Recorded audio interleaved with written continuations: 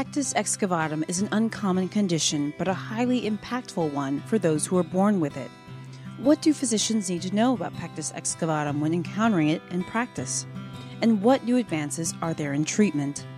You are listening to ReachMD, and I'm Dr. Jennifer Caudle, host of Everyday Family Medicine. Joining me today is Dr. Don Jaroszewski, a cardiothoracic surgeon at the Mayo Clinic. Dr. Jaroszewski, welcome to ReachMD.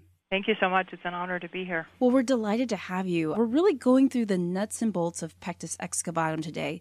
Can you first tell us about, what really is pectus? How is it defined, and what really is the condition? So pectus is a range of disorders of the chest wall, deformities basically. And it can go either way. It can be an excavatum, which is caved in, or it can be a carinatum on the other end of the spectrum, which is kind of humped out. The thing that gets complicated is, as you know, patients never follow the rules, and so often there's a large group of patients that fall in between and can even have a mixed deformity where the upper part of their chest is carinatumed out and inferiorly they cave in. So it can be complicated to diagnose and actually direct patients.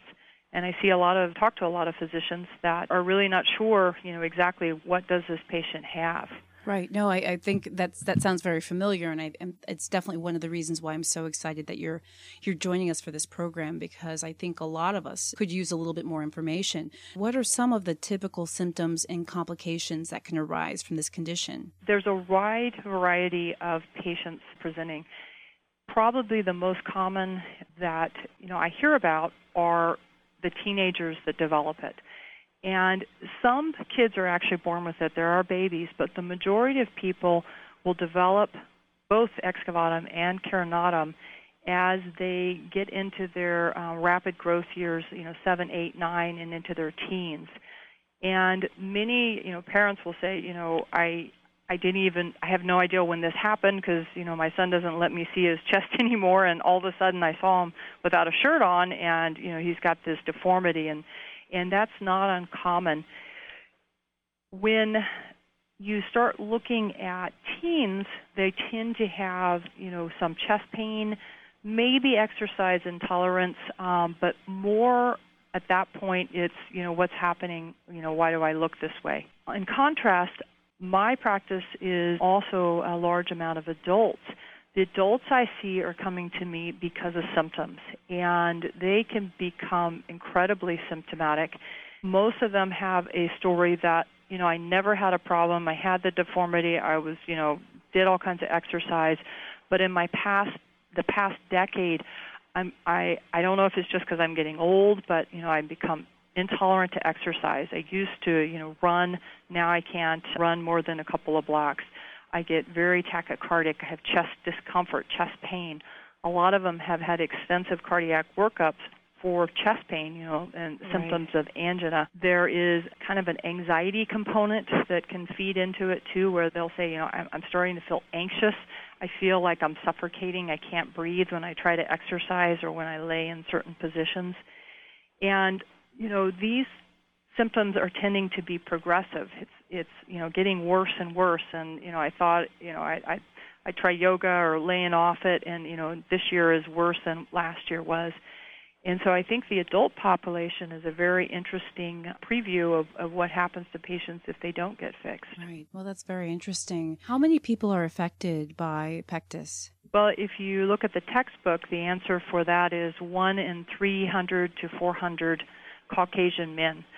So it is reportedly much more common in men and in white men. It's also, the excavatum component is 4 times more common than the carinatum. But there is, a wide spectrum of mixed deformities in between those two. I think, too, that probably women are underdiagnosed. I know that about 30% actually of the women that I see as adults have had implants placed that cover the defect or developed breast tissue during their teen years and really never realized that they have an excavatum. Before we get into how the condition is treated, as a primary care doctor, would I be able to tell how severe a pectus is if I saw a patient walking through the door? And is this something that with referrals, is this something I should be referring right away? Or, what are some things that we need to keep in mind before we discuss the treatment? A couple of things. It's very deceiving what the deformity looks like on the outside versus what's happening on the inside of the patient. I'm speaking mostly to the excavatum because those are generally the much more symptomatic and treatable patient group. So when you see a defect that looks deep, it may not be creating cardiac compression. And that's probably the main problem with the Pectus excavatum is when the depth of the deformity compresses the right heart. It can change outflow. It can back up blood into the hepatic veins. It can make patients extremely symptomatic. The defect that is round and bowl, it may actually be to the side of the heart so that the heart's shifted over and not being affected.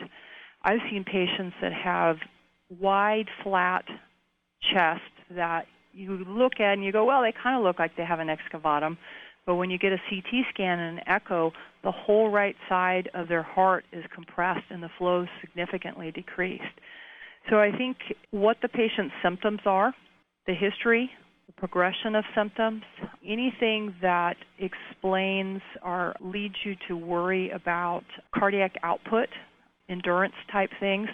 So kind of the classic pectus complaint is I can do a short sprint, but if I need to do anything further than that, I just can't do it. I fall out.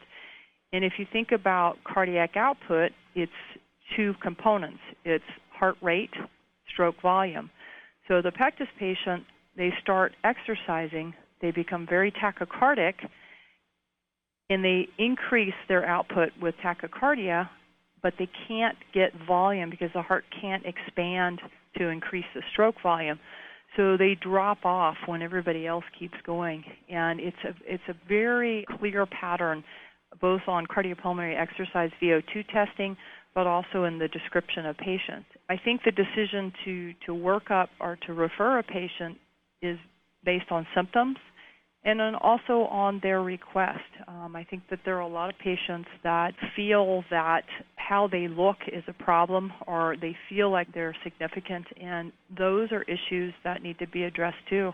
In my own practice, I had a teenager who took a shotgun and shot himself in the chest before I could fix him because he was being bullied by the way he looks, and I think we can't discount what's a visible deformity in this patient population. That's so sad to hear. It's understandable, not only the physiological changes that a patient can experience with pectus, but also, the psychological impact that it can have. And I think that's a really good reminder for us to be mindful and to pay attention to these things. If you are just tuning in, you are listening to Everyday Family Medicine on ReachMD. I'm your host, Dr. Jennifer Caudle, and I'm speaking with Dr. Don Jaroszewski, a cardiothoracic surgeon at the Mayo Clinic.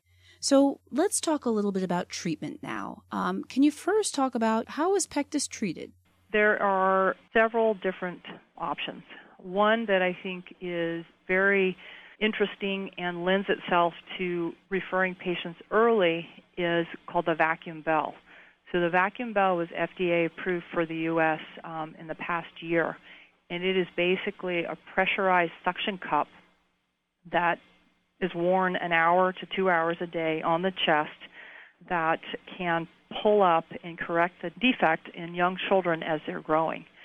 There is a certain element of family hereditary in this, not 100%, but about 20-25% of patients will have family members. And it's very interesting because a lot of the parents, father or mother I've operated on, and now their kids are showing up with it, and we're sending them for this vacuum therapy to try to prevent them from developing a severe defect and needing surgery as an adult.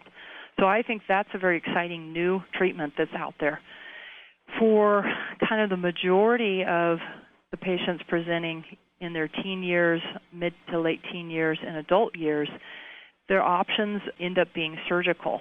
And the kind of old-fashioned, what they called ravage, which was a big incision that we went in and cut out cartilage and rewired the chest That has fallen by the wayside, and most patients now can be treated with basically braces. And they're stainless steel bars that we put inside the chest with a camera. They're left in for 3 years, and then those bars are removed. And the patients do very well. They have excellent cosmetic results. From a cardiopulmonary standpoint, they improve significantly. You can see very abnormal patients that are, testing before surgery completely normalize. And so it's a very rewarding procedure. That's so interesting. How would you choose one particular procedure over the other? And what determines which procedure is chosen for which patient? Patients still have, a choice of what they want. And most of the older thoracic surgeons still offer the ravage procedure, the open. I did for many years, and now I will only do that procedure if someone has significantly asymmetric chest or is so deep and fixed that it's not possible to do them with just the braces. I think the disadvantage of the ravage is you create a fixed chest wall. The ossification and potential issues of not healing, malunion, are significant, and that's part of why I no longer do the procedure when, unless absolutely necessary. The disadvantage of the stainless steel bars is they obviously hurt to have a steel bar rammed into your chest. And so the initial recovery is slightly longer with minimally invasive, even though they call it that. It's kind of counterintuitive versus when you just cut out and kind of wire the chest together. For patients, they need to talk to surgeons and they need to get the full information. There's a lot of online information on chat rooms with patients, from both camps, so they can get the viewpoint from both sides. And I think there's good and bad to both procedure. I personally prefer the minimally invasive. We do a ton of adults. I've done old as 72 years old and have done well. So I lean more towards that procedure. That's very interesting. Now, is that a procedure that you've modified in any way in your particular practice? Definitely. So the kids have been done with the minimally invasive for a long time. That's pretty much standard of care for teens and younger. The adult population has been a little bit more difficult because the flexibility of the chest is gone, or not completely gone, but certainly much lower, and the component of cartilage is less. So it used to be thought that you couldn't do the procedure. So we've modified it and have used some techniques. It's called forced sternal elevation. It sounds like an archaic torture chamber, but we literally take a bone clamp and clamp it around the sternum, and it's attached to a bedside retractor that's like a crane, and it pulls up and it pops out the chest before we put the braces in. That's one thing. The other one was that for a lot of the younger kids, they put a single bar in. For adults with a bigger, heavier chest, it was too much pressure. It was too much pain with one bar. So we put 2, sometimes even 3 bars to balance out the pressure. And that's made a huge difference in patient recovery and outcomes. That is amazing. That is very amazing. What are the results and the outcomes that your patients have experienced with some of these procedures? So number one is marked difference in their ability to exercise and perform aerobic type activities. It's so rewarding. I have a whole file of patients that send me pictures of them running marathons with their medals, of skiing, doing things that they said they never were able to do or that they had lost the ability to do. That, I think, is critical. All of our patients, we do transesophageal echocardiograms, and in just looking at our adults 30 and over, the mean difference in cardiac output was increased by 65% after surgery. Wow. So you give these people like a turbocharge, and they come into this procedure, they want it, they're excited, they recover, they get out there, and they kick butt, and it's a great group of patients. It's an exciting field. I understand that some new research from the Mayo Clinic supports a particular approach to pain control after surgery for Pectus. What can you tell us about this? Several things. Number one is we're looking at preemptive analgesia. So all our patients get gabapentin, they get IV dexamethasone, methadone, and Celebrex before I even operate. In the OR, then I do intercostal block with Marcaine and steroid. And then post-op, I use a brand called OnQ, but they're subcutaneous catheters. And they're like soaker hoses that are pressurized with local ropivacaine. And they drip at 7-8 cc's an hour down the sides. And so you thread them up under on the sides where these bars go through, and you can keep these in up to 7 days. So the patients get discharged home with these, they call them pain balls, dripping the medicine. So our goal is to try to decrease the narcotics that patients are giving. And we use, gabapentin, we use ibuprofen, we use these other modalities. And they still need narcotics initially, but the goal is to get them, through this and off as soon as possible. Our average hospital stay is 2 days, 2 nights, and it used to be 5 to 7 days. So it's been a huge, huge change in the management of these patients. Absolutely. Wow, that's fantastic. And finally, I know that a lot of physicians are going to wonder about this is, where can we go to get more information about this condition for our patients? Online resources. There are several sites devoted just to Pectus. There's Pectus.com, which is actually run by a former patient of mine. Adam did a really nice job. He's got all the physicians in the United States that do Pectus. He's got patient ranking and rating of the physicians. He's got information, publications that are coming out, quite extensive. That's one source. There is, individual sites that focus on Pectus, from Dr. Nuss's center in Virginia, our center at Mayo Clinic, that, have extensive information available.